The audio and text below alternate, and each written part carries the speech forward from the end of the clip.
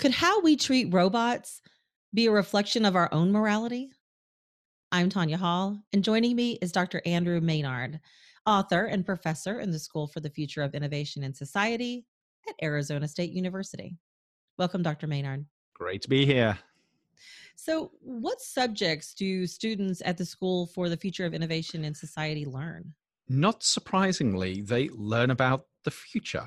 But more importantly, what we do is we teach our students how to help other organizations plan for the future and navigate what's becoming an increasingly complex future. So, to give an example of the sorts of things that our students will be able to do, imagine a large social media company that may be having problems around privacy and fake news. Our students, if they were around at the right time, would help that company understand what the consequences are of the things that they're doing and help them actually plan a way forward that would prevent those things happening. That sounds like a really good thing to understand right I hope today. so, yes. Your book, Films from the Future: The Technology and Morality of Sci-Fi Movies, came out roughly about a year ago. Yep. What prompted you to structure the book as a review of those dozen movies? Yeah, so it's really a book about socially responsible innovation, but that actually doesn't sound that exciting for a title. The work that I do revolves around emerging technologies and some really interesting cutting edge technologies that could be fantastic, but also could have some quite dire consequences. And I was really interested in how you help people work through these. So, ordinary people who hear about things like artificial intelligence and the possibility of robots destroying life on Earth or gene editing and stuff like that.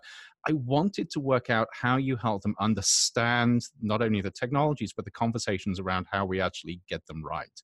And it turned out that science fiction movies are incredibly good at helping to do this.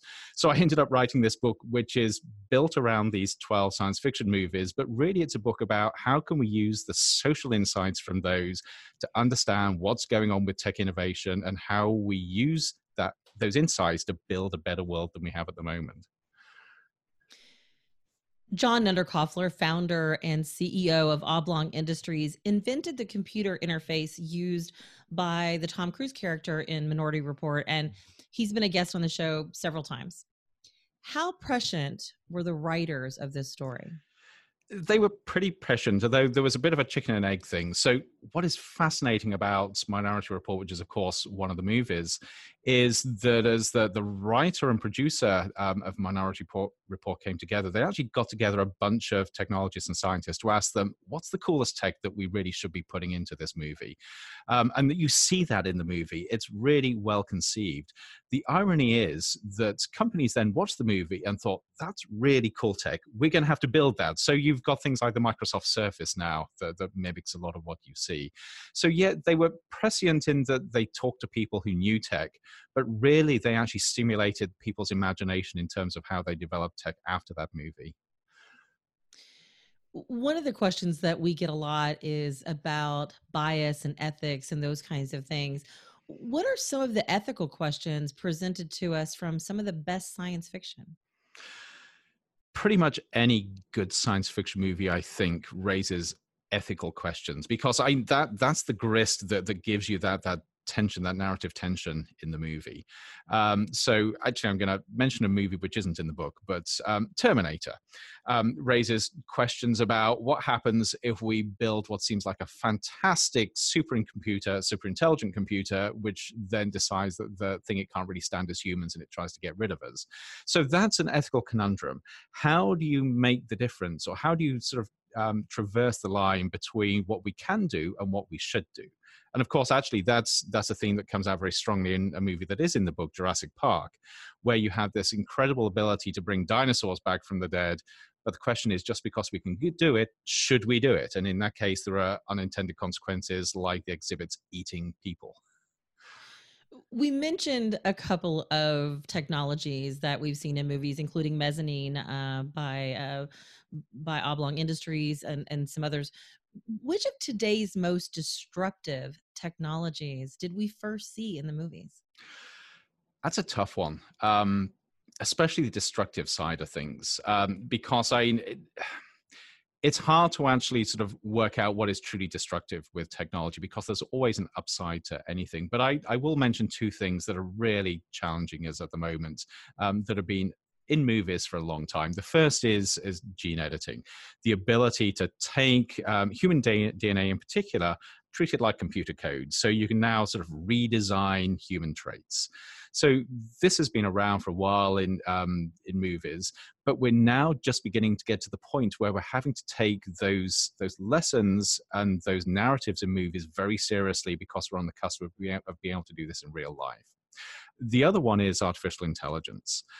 And I would say up front that I think a lot of the concerns around AI are actually false, especially if you're looking at superintelligence arriving that decides that it's far better than humans and it's either going to treat us as slaves or get rid of us. I don't think that that's going to happen. But there are really serious ethical issues around what happens when we give a machine the ability to make life decisions for us. And this is seen in a lot of movies. In the book, the movie that really pulls this out is Ex Machina. Where we see this incredible artificial intelligence developed.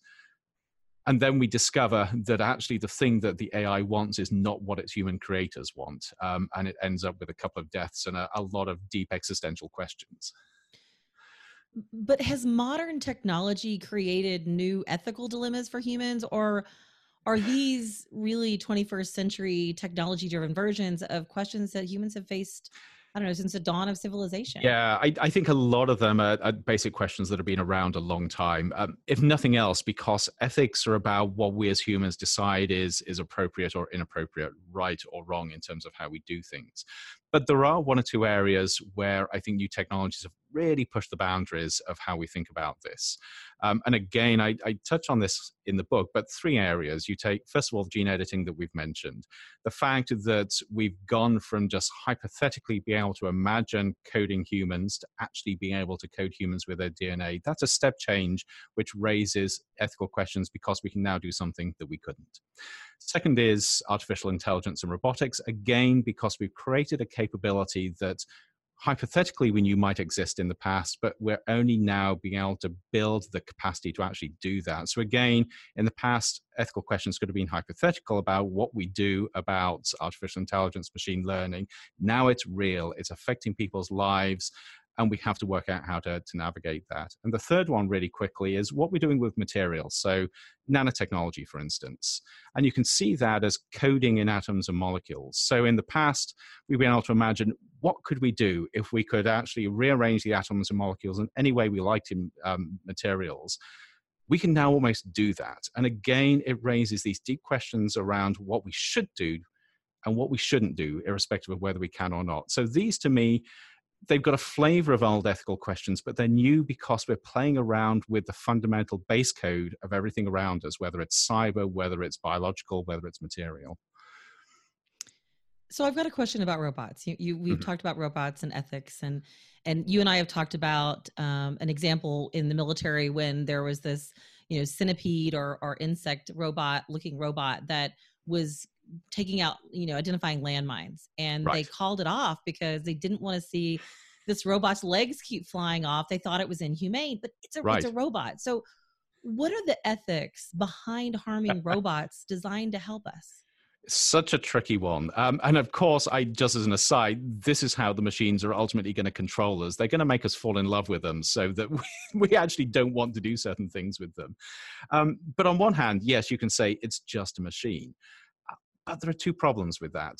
One is, at some point, there is the possibility, even though it might seem remote, that these machines become self-aware and sentient.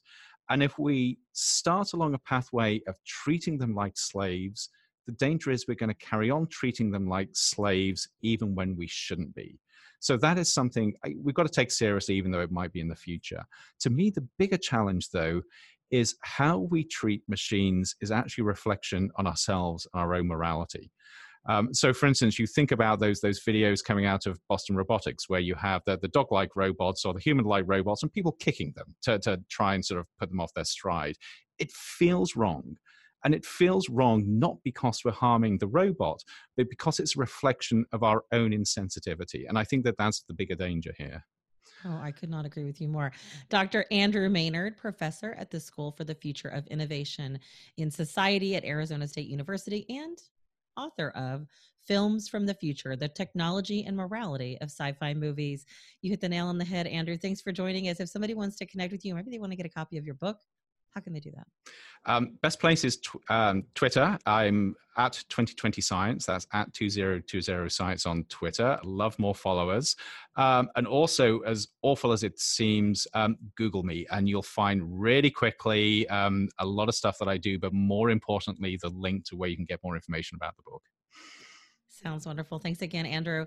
And if you guys want to find more of my interviews, you can do that right here or go to tanyahall.net. Thanks for watching.